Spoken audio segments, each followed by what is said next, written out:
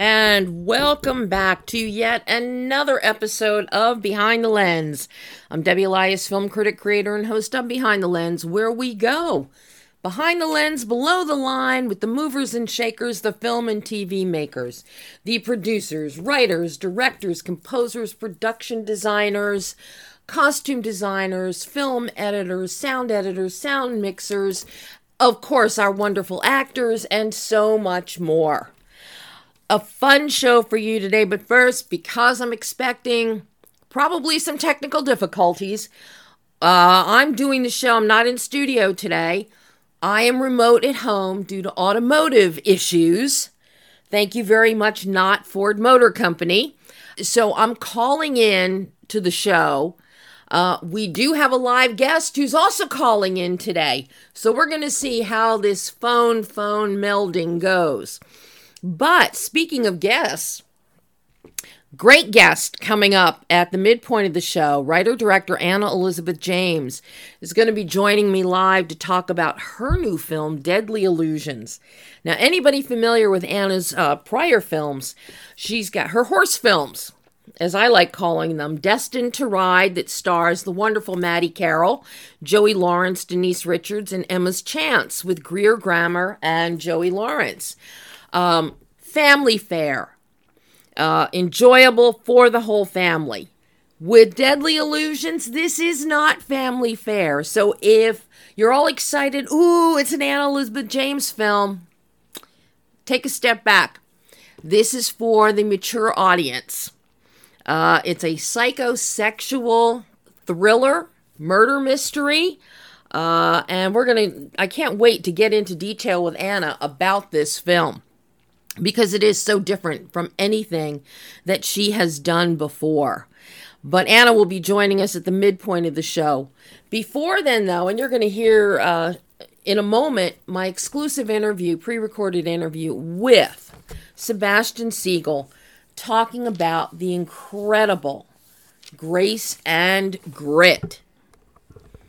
But first, did you check out any movies this past weekend? In the Heights, so anticipated, Lin-Manuel Miranda adaptation of his stage musical, didn't do quite what everyone was hoping for at the box office. The film has quite a few problems with it, not the least of which talent that most people have not heard of, a plot, where is the plot? And also the push for diversity issue. Diversity and inclusivity are hot topics. And yes, they are vitally important in the culture today. But by the same token, I think we're at a point a lot of people are getting turned off by this being shoved at them. I think this was another problem with some people staying away from the movie theater to see In the Heights. A film that people did not stay away from, making it the #1 comedy in America right now. Deon Taylor, my dear friend. Meet the Blacks 2, The House Next Door. It is uproarious. It is hilarious. It has Cat Williams as a vampire. It's a sequel to the 2016 film starring Mike Epps. It is, if you just want to escape, if you just want to have fun, Meet the Blacks 2 is the movie that you want to see. It only opened in limited in 420 theaters across the United States. It's expanding this week, though, because of the great success. So if you are looking just to have a good time, go see Meet the Blacks 2. I can't recommend it highly enough. We've also got, for the family, we've got Peter Rabbit 2 out there. Which is another joyful, fun film. And who doesn't love Peter Rabbit? And a little later in the show, we're going to talk about what's coming up this week. I'm very excited about all three of the films that I'm going to mention that are coming up this week. But, in case you've forgotten, every Monday we're right here on Adrenaline Radio, 11 a.m. Pacific, 2 p.m. Eastern Time. You can, adrenalineradio.com, you can find us, or you can go to the adrenalineradio.com Facebook page and watch the live stream there, which traditionally you would see my ever-changing tablescapes every week. But because I'm not in studio today, there's nothing. So you don't need to go to the Facebook live stream today. You can just listen in to today's show.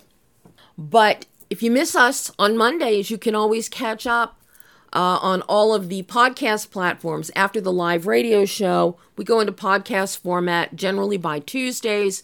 You can find all of our shows, more than 7 years worth, all available on BehindTheLensOnline.net.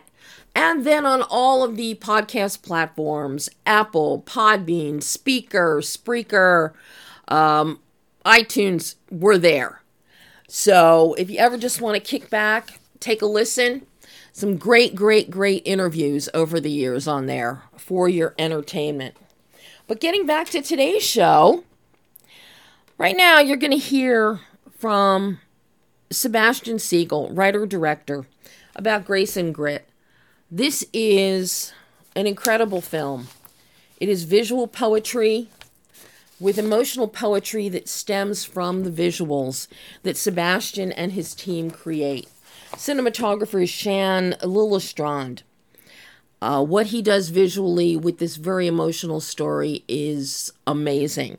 And that is only made more powerful by Christopher Bell's editing.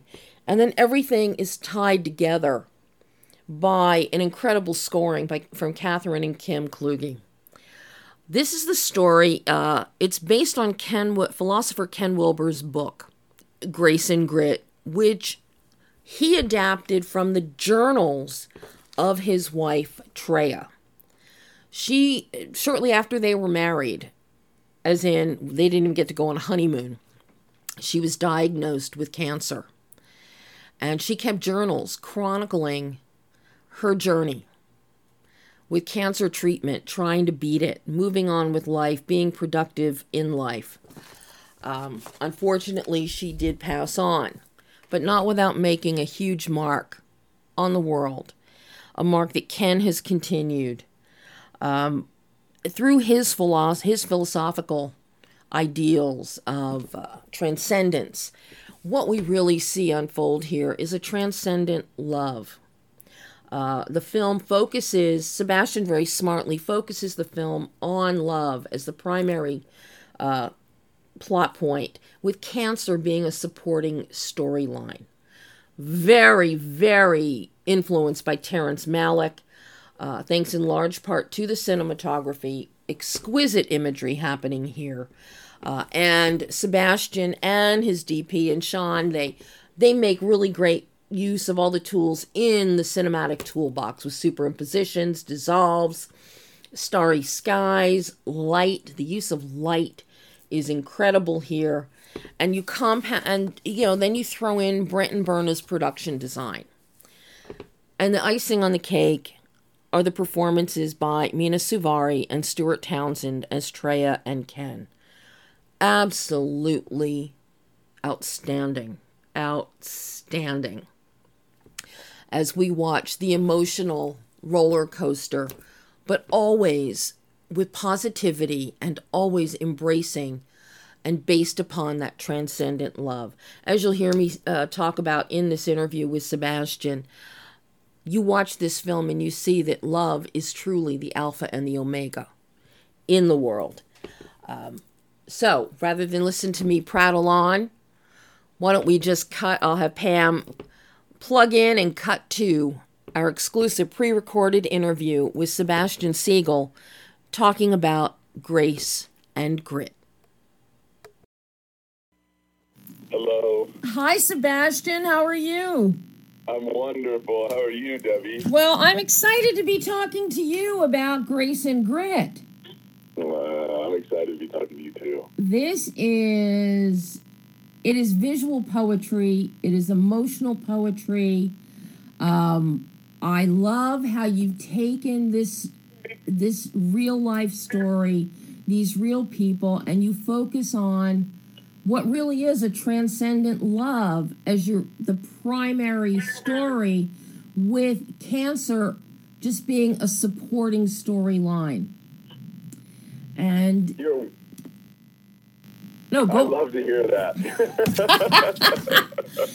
It has a very poetic Terrence Malick feel to it, thanks to some beautiful cinematography. You have some exquisite imagery happening here. You use, superimposition and dissolves, especially in that third act with the starry skies, and in the first act with the explosions of light. And then you bring in this incredible score from Catherine and Kim. And I'm a huge fan of their work as it is.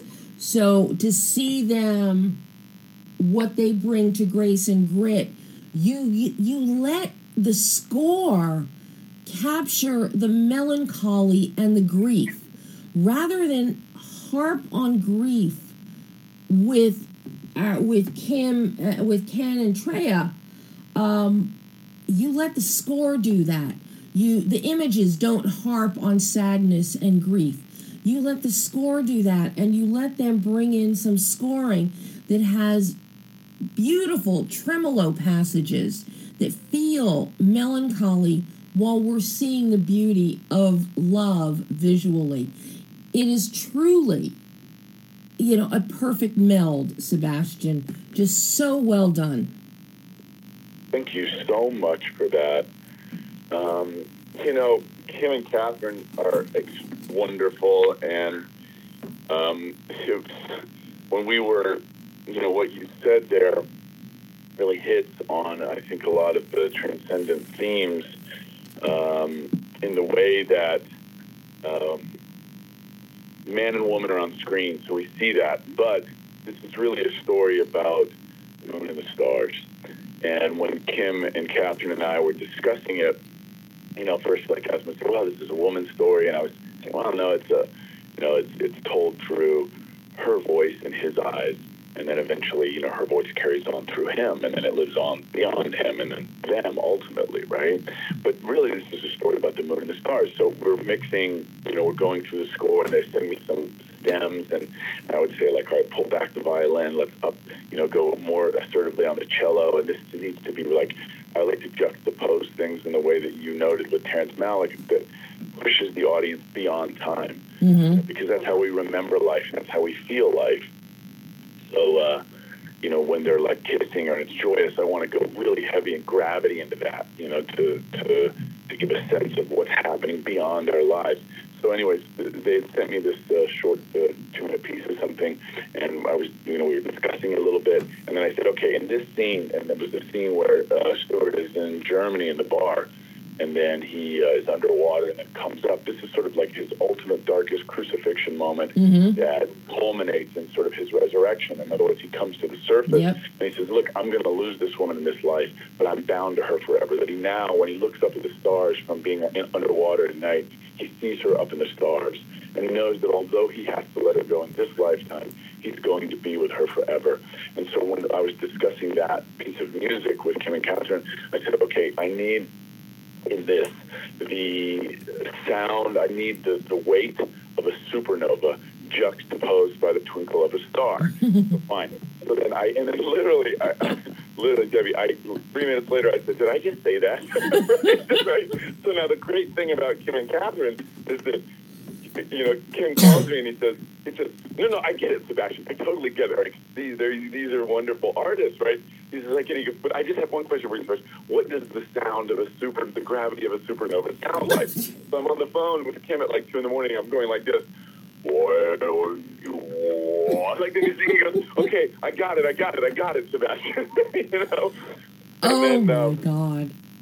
And then when we went into mix, they send, they're brilliant musicians, and so, I'm getting all the stems independently, and then I thought the overarching, theme throughout musically was the cello. So there were a lot of things where I would pull down on other things than pull up on the cello because it felt so strong and romantic. And then there's a lot of these war drums, etc., that I used in there around Stewart's character that are just spectacular. So thank you. And also about what you said about cancer being just a member in the plot, which is the case. Like in Titanic, where the ship goes down. This is not a movie. Titanic is not a movie about a boat. Yeah, this sinking of the ship is just what allows these two characters to confront their mortality. Mm-hmm. That it gives their love an urgency, and that when we feel a sense that we're going to lose love, it oftentimes prompts us to do things that we might not otherwise do. It prompts us to step up and give ourselves more fully. And I thought that was the romantic aspect of her illness, that it allowed both of these human beings to become more. And that's why the story's hopeful. Absolutely. And I have to say, I love the way we feel through Treya's emotions, but we see through Ken's eyes. He is our eyes observing everything that's happening around them. And I found that really interesting structurally. But this all leads back to when you are so moved by Ken's book and you decide you want to adapt this, you want to turn it into a film. Where do you even start putting pen to paper to adapt this and adapt it so that you can come up with a visual tonal bandwidth that will evoke and bring to life the emotion of the book? Beautiful question, and very clearly I had this sense of it being a story about ultimately the moon and the stars, and when I say that, I mean that love goes beyond us, that it was here before we got here, it's here after we're gone, and that we find ourselves dropping into love, that we find this, that romantic sensibility about love, about life beyond, about love beyond life is always percolating, and that we open up to that power. And so in terms of articulating that on screen, what you said earlier, what you said at the top about it being poetic, I greatly appreciate, and in the way that clearly Malick is, I didn't study his films, but I've seen all his films, and he's clearly affected me as a filmmaker. I shot this on very comparable lenses that he shot Tree of Life on, and I'm using light in certain ways to evoke another character, like with sound. That in other words, when they're going to get married, I want to make that scene as dreamy as possible, as otherworldly as possible. But the scenes right before and right after it are the most grounded scenes that I want. In other words, I think my duty then as a filmmaker at that point is I want to put the audience in this world. I want the shoes to feel real. I want the tears to feel real. I want the characters to feel like if they walked in the room, you'd say, I know these people, right? This is so raw and real. But then I want to push them into this otherworldly realm gently. And the first time I do that in this movie is 20 minutes in, right? Yep. It's a wedding scene. That it makes all of a sudden, it's like, whoa. By that point, the audience is in, they're in. And then I pull it back and bring it back to the real world and then push it. And really the use of light to be able to do that, juxtaposing lights and darks, and then also doing, some very longer single, oneers to be able to give it a kind of theatrical, poetic quality. Ultimately, I think that what you said about it being poetic is that like a poetic film or even a piece of poetry or music, it's immersive and it's experiential. And so I want the audience to experience the heartbreak, experience the hope. I want them to see these people fall in love, but I also want an individual to be reawakened to love or have a sense of hope and love and feel that kind of, to go through that. And I think that I, as a cinephile myself, sitting in movies where I walk out and I feel like the champion, I feel like I've been heartbroken, I feel like I've been resurrected. That's for me the movies that have stayed with me. And so I want to, if I can, touch that in an audience person. Well, and you certainly do that here. And something that I noticed that I really love in your construct is that first act up to that 20-minute mark. It's very open, it's very light, there's hope, the sunlight is bright.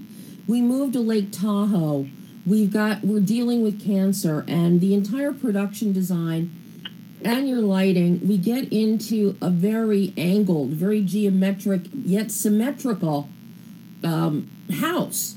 And it represents, those hard angles are almost like the analytical approach that Treya and Ken are taking to the disease and how to treat it and how to move on while still being themselves. So that visual dynamic that you have speaks volumes metaphorically. And then when we get into Colorado for the third act, we've got even heavier woods and candlelight, firelight, two of the most beautiful lights for women. Just ask them, they'll tell you. And throw moonlight in there too. But, it's warm, but at the same time, you have some incredible, kudos to your DP, to Shan, because you've got an incredible, one of the later images, it focuses on the framing into the bedroom. And while it looks and feels almost like a cocoon or a blanket, at the same time, it resembles very much the entrance to a mausoleum, and this idea of death. And I love this progression that you've developed through the color, through the woods, through the production design, and then defining colors and moods in between. U.S. hospitals are sickly yellow and clinical. German hospitals, they're bluer, they're a little bit lighter, but they're also a little cloud to them because it's a experimental treatment, more or less. So you really play with that metaphor in your design, and I just so appreciate that. Debbie, thank you so much for that. I do, as a filmmaker, at some juncture when we go into it, I think of myself just as a carpenter, as a cabinet maker, as a craftsman. And so I do an enormous amount of prep in every department. So working with production design, working with costumes, and then obviously Sean and I, my DP, we've done 4 projects together. So he knows exactly what I want. We're simpatico on a film like this. That's important. We've shot underwater, on a Zodiac, on a yacht, in a helicopter. So we've done everything together. And so we did, a week of lens testing where I literally acted out every part. And then we'd look at the footage and I'd say, now let's go on a 14 or a 20 on this one. And then some of these scenes that I want to be really dreamy, we shot at, 200 frames a second to give it that sort of poetic quality that, that might make it seem otherworldly. And then, I couldn't have been more fortunate, with all the brilliant artists I was able to collaborate with, from costumes to, every single detail on set, obviously decorating this world with Ken's pads and papers and pens and books, and Treya's artworks and workings, is integral to being able to, paint who these pictures were, who these people are on screen. Yeah, and the way you have all of that designed and structured, without wasting exposition in dialogue, you show us who these people are emotionally and intellectually. And it's a very efficient way to tell a story, but in a story like this, it's an important way so that we don't lose any moments of this melding of the transitions of love. And, this film, you really thought this out, Sebastian. I'm curious, how challenging was the editing on this one? Because you had to get the emotional balance and this pace so spot on. I'm curious how challenging the editing was with Chris. He's just brilliant, and we're going to do another picture together for sure. And, I was at his place 9 a.m. to 9 p.m. for 5 months or something, every day, pretty much, except for Sunday and some half days and Saturdays, because we were really breaking down seconds and instants. And, my first cut was 2.5 hours, and I'll come out with a director's cut in, probably 2 years, 24 months or something like that. But then I knew I wanted to have some sort of accessibility. I wanted to cut this film to under 2 hours. So I think one of the things that Christopher and I, or simpatico on, was that he was also a real cinephile. He loves poetic movies that are immersive and experiential. He also, we had both just recently watched Hidden Life, which was Malick's last really spectacular film. And I think that pushing those boundaries of time, to allow the audience to go beyond time means jumping forward and back, so to tell the story where you're in one room and then you're next, and it doesn't really matter, is that the future or the past. But I like to go, and when I adapted the screenplay from the book, to go inside the character's head and see what the character's thinking about, to articulate their feelings through their memories inside of their head, whether it's as a child or maybe it's even like when Treya first puts her head on Ken's chest, she's actually remembering something from the future. And, when I came up with that, Chris and I were in editing, I thought, let's see this, but let's reverse it. Let's reverse the film negative so that, it's just subtly suggestive. And then we later show that scene. It's not even recognizable, when she puts her head on his chest, but you feel it. And then when we then later get to that scene, the audience has felt it before, and they're not sure why they know it. Hopefully it's the idea. Well, essentially, what you've done is you've told this story and the idea of love. Love is the Alpha and the Omega. It is the beginning and the end, and it's infinite. And you really bring that to life here. Thank you so much. Thank you so much. That's the most gratifying discussion I've had about it. I really appreciate it, Debbie. One last question before I let you go, Sebastian. Because of the challenges of a film like this, the emotions, the fact that we have a real person who is alive and living today, this is his story as well as Treya's story, that puts a certain kind of onus on you, I am sure, emotionally. So I'm very curious as to what, in bringing this to life with such loving care, actually, what did you learn about yourself as a filmmaker that you can now take forward into your future projects?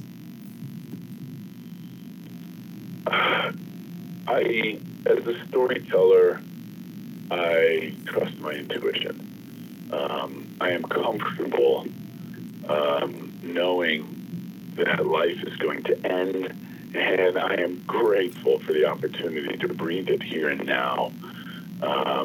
And I think about that with everything that I do, in so much as I think about what is worth the price of the candle. In other words, the light is going to burn. And so how are we going to burn that light? So I'm willing to give myself fully to everything that I do. And I think that trusting the intuition is that ultimate guide, that our brains, our minds can only guide us so far. Yeah, that our impulses are dangerous, but that our deep instincts, our intuitions are ultimately what guide us for everything. Who we're going to love, what we're going to do, how we're going to share, who we're going to become, how we're going to show up in this world. And I think as a filmmaker, in any aspect of film, as an actor, scoring, etc., editing, trusting those deep instincts. And I trust those instincts, and I trust those intuitions. And I think that it was the intuition that ultimately had me want to make this into a movie. And then through every scene, from whether it was writing it or editing it or scoring it and collaborating with these other extraordinary artists, really trusting the intuitions, to take those risks. Because we only have one brief instant in this world. And why not, let the firefly burn bright? Absolutely. Well, I'm so glad you trusted your intuitions with grace and grit. It certainly paid off for you with this one, because this is an exquisite film, Sebastian. You're wonderful. I'm a fan. Thank you so much, Debbie. It was so wonderful to talk to you. Oh, same here, Sebastian. I can't wait to do it again, and I can't wait to see what you bring me next. Oh, it means the world to me. Thank you so much. Oh, thank you, Sebastian, and have a great weekend. You too. I hope to see you. Oh, same here, for sure.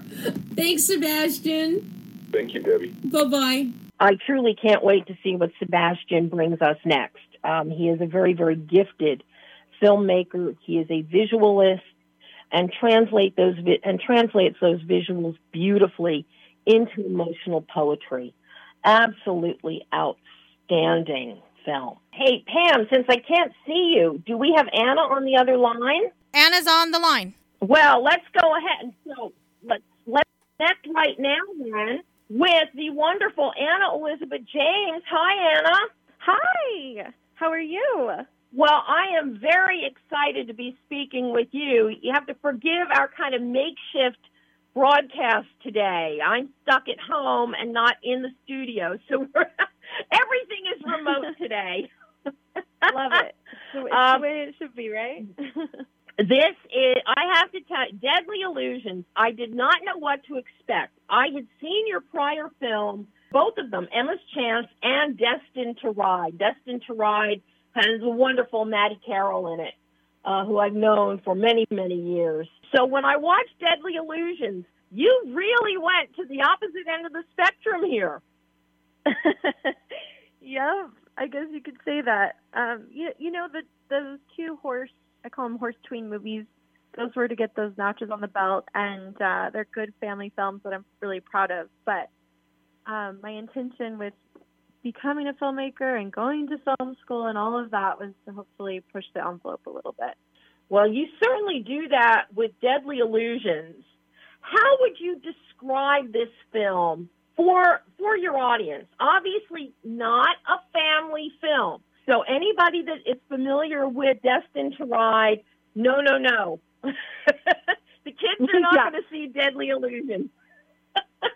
I guess I would say I hope audiences, or my target audience, which is, I guess, women like us, would look at it as sort of their pulpy fiction, you know, psychosexual thriller that tantalizes you in a cerebral way, but also in a hopefully sexually stimulating way, all the while giving you that fun ride.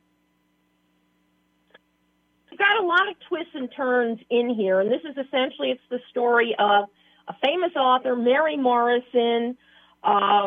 Is a very comfortable lifestyle.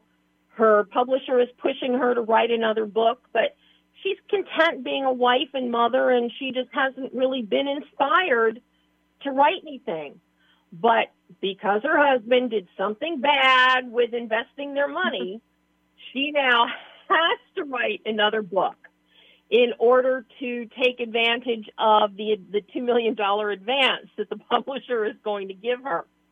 But part and parcel of that is she's got to hire a nanny to help care for the children and do things around the house that gives her time to write. And this is a basic premise, works beautifully, but everything is not what it seems on the surface. And you continually twist that knife and take us on this ride that is delicious. It is so fun, Anna, because we're never quite sure what is real, what is fiction, what may be in the book, what is just in Mary's head. Fascinating how you structured this. How did you come up with all of this on paper and then translate it so beautifully visually for the screen? Wow, thank you for saying all that. Yeah, more than anything, I wanted it to be fun. I think people who go into it, or audiences who go into it and they expect one thing and they don't know much about what they're getting into, could feel frustrated. But if you sort of just let go and let it wash over you, you end up having a lot more fun. I always say, be 2 champagne glasses in, and you'll have a much better time. I guess at the core of it, I really wanted to create something that would tantalize me. And it's this weird place where, we're always serving our audience, but I kind of got selfish about it. And I was like, well, what would keep me really intrigued and not fall asleep? And so I sat down, with this idea, this beautiful, innocent young woman taking care of children, and how even she doesn't know that she's being seductive or alluring, because her youth and her sweetness is just so unassuming. And I sort of just took that idea and asked myself questions like, why am I seeing this imagery? What is this about? And I basically got like personal with myself, I guess you could say. It is like a subconscious stream of intuition, and I know enough about story structure that I also knew when I could break the rules, and I wanted to keep you guessing, and I wanted to keep myself guessing. So when I was writing it, if I wasn't wondering what was happening next, then I knew my audience wouldn't either.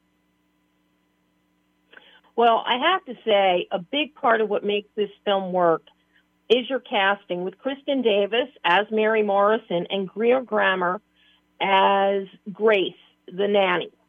And the way those two feed off of each other, and particularly Greer with her performance, she is, you never know, she gets this look about her of, is it naivete? Is it almost a Cheshire cat kind of all-knowing thing that she knows more than we know? And Greer is so nuanced in her performance that you cannot look away from her. And it's a good, and the fact that she is luminous on camera, Mike McMillan's lighting and lensing as cinematographer, it just showcases her even more. Oh, yeah, thank you. Totally agree. I think the thing about Greer is, I worked with her on my first feature, and I got to know her really well. And I think as this idea was bubbling up in my mind, she really was the impetus for it to come out. She was the first person I pitched it to, and I was actually afraid to pitch it to her because I was sort of daunted by the material. And after I finished pitching it to her, she was so excited. I was like, oh no, this means I have to write it, because I knew that the way she is with her eyes and just everything about her, you really just, in my head, this wouldn't have worked with anyone else. And so I did write the part for her, and it's so fun to see the reaction, how so many other women and men feel the same way I feel, and to see that just come to full fruition is so gratifying. Oh, once you see Greer in this role, you cannot envision anybody else playing Grace. You just, you can't. And compounding that is Julia Ehrlich's costume design, because she dresses Greer's character in these little schoolgirl, pleated skirts and little sweaters, and which is fulfilling probably 90% of the guys out there, their schoolgirl fantasies. But the costuming and the contrast by putting Kristen Davis in, slinky, black evening wear and even very trendy and upscale sweaters, dresses, but always in these darker, more muted colors, the grays, the blacks, a muted blue, whereas we get the whites and the springtime youthfulness on Grace. And this is a prime example of where your costuming in a period piece that's present day, where it really comes into play in helping create form your character and your story. Yeah, thank you so much for saying that. My teammates, they're brilliant artists, and it was so fun to see them take the material and put it first. In every regard, Mike and Julia, my entire team, we're just focusing on costume design right now, went above and beyond. And they really believed in that ride that we were giving the audience. And when you commit to that, you make choices that play into that, right? Yeah, that we gave that schoolgirl fantasy maybe to the men out there, but at the end of the day, what we're trying to evoke is this idea of this character coming out of a storybook. Is this even real? And really at the core of it is we want you to question your own reality. We want to enter into that headspace where you ask questions, period. Rather than just being fed what to think, you're now put into this active place of imagination. We've gotten some flack on, quote unquote, having plot holes, But the truth is, there's no plot holes. We've thought of every iteration of the story. You know, it's like a choose your own adventure. We want your imagination to take over. And so I was really excited. Like, people who love the film just really appreciate all those nuances, like you're saying. And they love it like full throttle, and they really went on that ride. Well, you know, I don't see plot holes here. And where a big argument defending that there are no plot holes is the fact that your protagonist in the film is Mary Morrison. She is a murder mystery writer, not Jessica Fletcher, because Jessica Fletcher wouldn't write these kind of murder mysteries.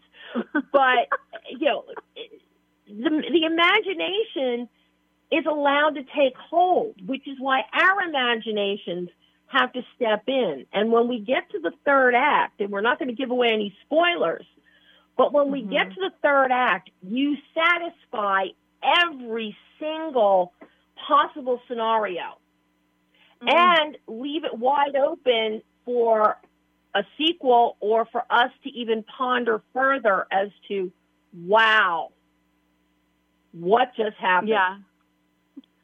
I love that. Yeah, no, thank you for saying like that last 40 minutes, 30 minutes. Yeah, every scenario is well thought out. And if you get into the nooks and crannies of it, like I was reading a whole bunch of theories on Reddit, and it's some people really, their imaginations did take over, and they did figure out all of the, you know, the pathways that my brain came up with, which was astounding. And I don't know, I just love seeing people sort of being woken up in this genre, the psychosexual thriller, and I hope they see that coming from a female gaze is really something we haven't seen lately. Actually, I don't even know if we've seen it in the last decade at all. And so I don't think we have. Yeah. And it just goes back to like, that was what I was longing for. And I think as artists, it's really important we follow those instincts. Because usually what we as individuals are longing for, a lot of people around us or, you know, in our societies are longing for that too. I mean, the film did really well worldwide before even, you know, America like came to it, you know? And I think that's really interesting because that means it's translating in all these different languages and cultures, and regardless of it being, you know, a story set in this country, the basic storyline translates to all these different cultures. And I think I love that. That's what excites me as a filmmaker is like, you know, we're connecting with each other on this, like one pathway of a story. Yeah. And it's not just translating it for other cultures and there's something resonant that everybody can see, but you could have this happening in any era as well. This is a timeless kind of story, which I find really interesting. It just happens to be set in the 21st century. This could very easily have been set back in the 50s. It could have been set in the 1800s with a strong, independent woman who is a writer, who wants more than, and sees more and imagines more than what is, quote unquote, expected of her. And I like that aspect of this, Anna. You really tap into that timelessness. I love that you mentioned that because I did try really hard to avoid anything that, you know, there's stories that you want to know what time period you're in, but in this story, I did want to keep it ethereal, you know, so it does wash you over. So you're not thinking about those semantics because at the end of the day, human nature, like we evolve and grow as a world and a society, but as individuals, human nature, there's certain things about us that will never change. And so that's what's so beautiful about being a storyteller of stories is it reveals that underbelly of human nature and all of the things that go on with it. And you're right. Women, I'm sure there is many instances where, you know, our grandmothers, great-grandmothers, great-great-greats had that feeling of like, am I crazy or is this person that I'm with crazy? And how can I make heads or tails of it? And that was sort of, I wanted to live in that space where you just didn't have full clarity. So it's been really fun, like hearing your reaction and audiences like you, when they really get it. That's been really, really fun. It motivates me to keep going. Well, and something that you also do with the character of Mary, and Kristen's performance plays so well into this, and women over 40, over 50 are really going to tap into this. You give her a vulnerability where she's questioning her own worth. It's, wow, I'm not cute and adorable, and maybe I should get plastic surgery. And applause to you for Dermot's character of Mary's husband, Tom, for saying, no, you don't need anything. I love your brain. I love your intelligence. And that is something we also don't see enough of. And you bring that, you capture that vulnerability that women have, but you also show a smart man who wants somebody for their intelligence and their brain.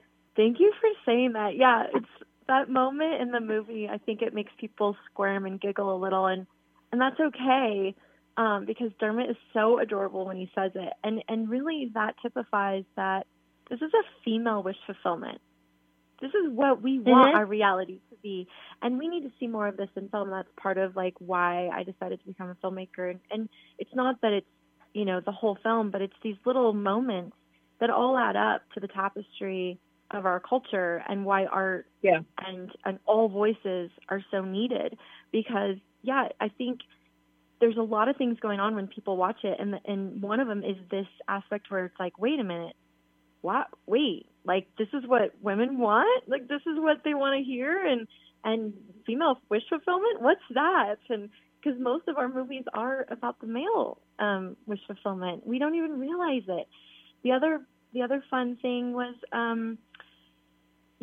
having a woman being thrust, she's juggling two different parts of life, right? Motherhood and that career, and she's being thrust back into work. And so many of us experience that. And it jumbles with your head a little. It's a hard transition. And so I wanted to evoke that. And then I also, I got notes back on an earlier draft where someone said, the husband and wife should have problems. They should have marriage problems. Doesn't make sense, blah, blah, blah. And I was like, no, I was so, very stringent on this. I wanted to show that, look, you can have a healthy marriage and still have sexual longings. That's human nature. It's being a human. Yeah, absolutely. And of course, this isn't just about, it's like, okay, we get Greer's character of Grace in the little schoolgirl outfit, but you also give us Dermot in the shower with a naked butt shot. Yeah. What more could we ask for? What more could we ask for, Anna? I know, bless Dermot's heart. He's such my hero and will be for the rest of my life, all of our lives, because he really got the material. He championed it on day one when he showed up. He said, it's really about these two. I'm just an accessory. He was down for that ride. And when we shot that scene, he said, Anna, clear the set. And I was like, okay, because it wasn't scripted that we would see his bum. And he's like, we're going to do a shot the way I think it should go. And then, and he's like, I just need to check it. And so that was really fun. And he saw that we were flipping the narrative. How many times have we seen the woman in the shower and the man comes in with a knife? So that was what motivated me to write it. Was I knew that was the climax of the piece, and it just tickles me. It makes me giggle every time I think about it or we talk about it, because and that's the other thing, people don't know if they're supposed to laugh. Some who are not familiar with this genre, and you're supposed to cackle. You're supposed to just be in utter astonishment and just let that ride wash over you. Yeah, and wash it does, literally and figuratively, in that moment. How challenging was the casting for this film, Anna? You've got an incredible cast, but this could not have been easy. Granted, you've worked with Greer before, and you bring Greer in, you want her for Grace, but then you've got to get somebody, and of course you go with Kristen with the darker hair versus the blonde, so we're seeing these metaphoric visual contrasts happening. But this whole meld, and then you get Shanola Hampton in there as Mary's best friend Elaine, who is a successful therapist. How challenging was it putting this group together? Yeah, it's a great question. In this story, we have 4 really interesting characters. These sort of films, these lower budgets, that's really all you can afford, and you have to write characters that actors want to play. If there's not enough scenes and not enough, for them to sink their teeth into, they're not going to be interested. And I learned that on the other films that I had made, and so going into this, I knew that I was poking the bear with doing this sub-genre from the female gaze. So I knew I had to make sure each of these characters had a lot of, bite to them. I think I had such, clarity about what I wanted. So I wrote letters. I wrote very impassioned letters. And I explained why I wanted to make such a sexually charged piece. I wanted to show that less is more. I wanted to show that we can tantalize and get your juices going by showing less, right? And also, just the idea that something cerebral like this could be more engaging than pornography. And I also felt like, female sexuality isn't showcased in films like this often. And so going in with that, like a reason of why we're doing this, like the background reason and how we'll always keep it classy and we'll keep it, in that zone. That was a huge part of it. And then, because you're not only pitching those actors, you're pitching their whole teams. There's agents and managers and lawyers. There's a mass amount of people that have to get behind the material. And luckily I found those people. Yeah, this is not an easy film to find all of those backers and all of those producers for, because it is not what is expected. Anytime you've got something that is not expected, then you gotta sell it. You gotta push it a little harder, it becomes the tortoise in the hare. Filmmaking is already, tortoise in the hare, and scrambling and trying to get to that finish line. But it becomes even more so with a film like this that changes things up and gives us the unexpected. Yeah, exactly. And it's a miracle. A group of people, we band together and we're like, yeah, this is fun. I'll never forget, on the third night of shooting, Mike McMillan, our DP, was like, this movie's so fucked and I love it. Oh, sorry, I don't know if I can swear. But it sorry about that. But it was just like that moment where it was like, yeah, this is so crazy and I love it. And the whole crew, we all knew what movie we were making, and we were all down for that ride. Well, something that you also do is you don't spare humor in here. In the first act of the film, where Mary is interviewing potential nannies, you give us this montage that is hilarious. It reminds me of Diane Keaton in Baby Boom, where she's interviewing nannies. And it's so funny, and the way Mike shoots it, it's light, it's bright. So we really get to see the lunacy of some of these people. Yeah, and the lunacy, hopefully, that you're going to go on, and hopefully you're giggling. And this is how it's more of a feeling, right? You can't take it so literally, but this is how it feels when you set out to find caregivers for your children. You're just like, why can't I find someone like me? Yeah, it's not like it was, 40, 50 years ago when you call up the neighbor person and say, hey, come babysit my kid. Exactly. There's a lot more to that now. And we really get to see that play out, but with humor. And, another great scene that you give us is the scene with Mary and Grace in the pool. And kudos to Drum and Lace, who did your scoring and your music, because in that scene, we're getting music that has that 1950s, 60s, that Donna Reed, everything is perfect, happy housewife lilt. And then we cut, and we're no longer in the pool, but then they take us into this string tremolo that it's like, okay, something is amiss here. Mm-hmm. And that happens repeatedly. The scoring in here that they have done, that Drum and Lace has done, is amazing. Yeah, she's a genius. She's going to win all the awards. Her career is vast and incredible, and I feel so lucky that I got her on the forefront. Yeah, Sophia, she really got the material too, and I wanted something that was like more progressive in sound. Had like it echoed back to those 80s thrillers, psychosexual thrillers, but then also was beckoning us to a futuristic sound, and she does that so well in how she crafted what I would like to call wall-to-wall music. But we wanted to make like a fever dream and again have it wash over you, and she did that. And not only did she do it brilliantly, she did it 8-9 months pregnant. Wow. You know, and she's a young mother, and bravo. I'm so proud of her, and I'm really proud of our score for this film. Well, and hand in hand with your score is your sound designer, Nathan Ruley's work as re-recording mixer and sound designer, because you have some really great ambient sound happening in here that melds very beautifully with your scoring.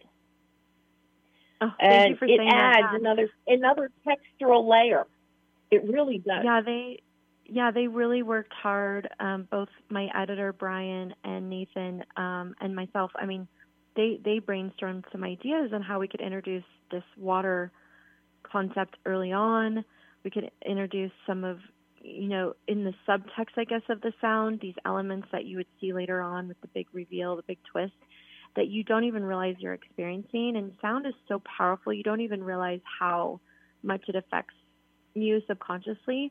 So the work that Nathan did in crafting together all of that, along with, just going along with the score. I mean, if you look, one of my favorite scenes is the bath scene, where it's just Greer and Kristen. And really, if you analyze that scene, every department is working at A+ level. Like, if you break down and pull apart each craft, the acting, the sound, the music, the editing, the production design, the cinematography, just it's an incredible feat. And I'm really proud of that scene because, again, we're showing a female gaze that we usually don't see. Well, and that particular scene is it's a visual stunner because, number one, you've got Mike, you've got windows on one side of the bathroom, and you've got light coming through. You're in a white tub. Milk is being added to the bath water, so it's white on white, all this purity. Rose petals are getting thrown in that are these pale, muted peaches and pinks. And it's all very feminine. It's all very light. And, of course, then we take a turn. Is this real? Is this in Mary's head? What is happening here? But this is where Lindsay Ferguson, your production designer, and your set decorator, Adrian Segura, really, really excelled. And throughout the entire house that you shot this in, the production design and that location are so important to telling us and defining who Mary and Tom are as a quote-unquote power couple. Exactly, yes. All of those elements combined and those artists, they're the way, again, it goes back to everyone was committed to the material and creating this experience where you can't make heads or tail of anything. And in order to do that, you have to create a timeless, ethereal space, headspace. And so every choice is hinging upon that goal. And yeah, they're all Lindsay, Adrian, everyone on the production design team, including even our homeowner, who, her name's Lori. She was really apprehensive to having us shoot there, and I became really good friends with her and sort of begged her, and she also got behind the story. All these things, are necessary and needed. It just takes an army, really, to pull something like this off. Mm-hmm. So now what is next for you, Anna? After this, you've now done your tween horse movies. Now you've done this psychosexual thriller for the adult audience. So where do you go from here? That is such a good question. I'm actually working on a script right now. I hope to have it done in the next 2 weeks. It's called Blunt. And I would say it's a thriller. I don't know if it's psychosexual, but it edges that way. But it's about a single mom who inherits a country home from her grandmother, and she decides to go back to school. And so she's living out there in the country with her son. And when we open up the story, the son is going to his father's for the weekend, so she heads back to the house. And when she walks in, she Airbnbs her home for guests when her son is with the father. And when she walks in, she gets hit on the head, blunt force trauma to the head. And when she awakens, she's tied up in her own bedroom, unable to escape. And as she's lying there fighting for her life, hoping someone finds her, she traces back the clues of how this could have happened, becoming the detective of her own story. And we're in that headspace of, is any of this real? Is she a reliable narrator? Yada, yada, yada. And so, it's called Blunt. Ooh, that sounds like it's a good one. Yeah, so that will be the next one. And I've had that idea for 8 years. I've had it longer than I even had this one. So I feel like it's the necessary next step. And, it's a small contained thriller, which is always nice for budding filmmakers to have. And again, I'm trying really hard to stick to that idea of telling stories from a certain female gaze. I feel like there's so many different stories that I could tell, but I do feel like I have like a duty almost to really champion stories that we don't see often. Well, I think you've got a winner here with Deadly Illusions. There is no illusion about your skill as a filmmaker and storyteller, Anna. Thank you so much for being on the show today. I hope you'll come back in the future. I would love to, and thank you for really going on that ride with Deadly. I loved all of your questions and all of the details you saw. Really, that means so much, and all of our artists will be tickled to hear this too. Oh my God. Well, thank you so much, and you have a great rest of your day, Anna.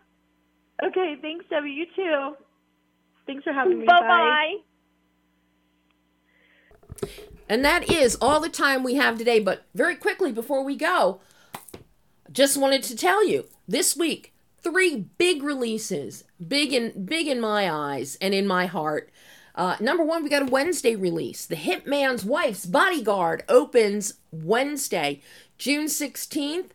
Ryan Reynolds, Samuel L. Jackson, they're just window dressing to Selma Hayek. This is Selma's film. It is action-packed beginning to end. You're going to have a lot of fun with this one. Friday, a film that I am enamored with, 12 Mighty Orphans. It is directed by Ty Roberts, written by Lane Garrison, based on Jim Dent's book. And it is the story of football coach Rusty Russell. The story set in the early 20th century in Texas. It is the story of the Mighty Mites, orphans in a Masonic orphanage, and their trials and tribulations, and how Rusty Russell and his wife Juanita and their family came there to teach and Rusty to coach football. Just an amazing story. Rusty Russell, as you football fans may know, is credited with developing the spread formation that we know so well in football today. It's an inspiring story. The production values are superb. Cinematographer is David McFarland. He was the cinematographer on Jared Moshe's The Ballad of Lefty Brown that starred Bill Pullman. This film, 12 Mighty Orphans, stars Luke Wilson as Rusty Russell, Treat Williams, Martin Sheen, Wayne Knight, Robert Duvall. I think Duvall is making his way through every sports genre there is. But I can't recommend it highly enough. And of course, Lane Garrison, who always pops up in Ty's films, in addition to writing the script, he also is one of the stars of the film, one of the most obnoxious, nasty characters you will ever see, and he does it so well. But 12 Mighty Orphans is out at the end of the week, and yes, I have already spoken at length with Ty, so you're going to be hearing that interview. You'll be able to find it on BehindTheLensOnline.net, probably next weekend. And of course, for the whole family, it's Disney and Pixar with Luca, streaming on Disney Plus and not requiring premium access and paying an additional $30. You're going to get this as part of your Disney Plus. It is beautiful. It is glorious. It is eye-popping color and imagination that we have come to expect from Pixar and Disney. It is for the entire family. You will have fun. You will laugh. You will cry. And the kids are going to want to go run outside and go jump in a lake or in the ocean or into a pool and just embrace the summer. Luca is a film that you're going to see time and time again over the coming summer months. So, with that in mind, we'll be back next week. We've got more live guests. Hopefully, I will be back in studio so we don't have disjointed audio happening. So, until then, I'm Debbie Elias. This is Behind the Lens.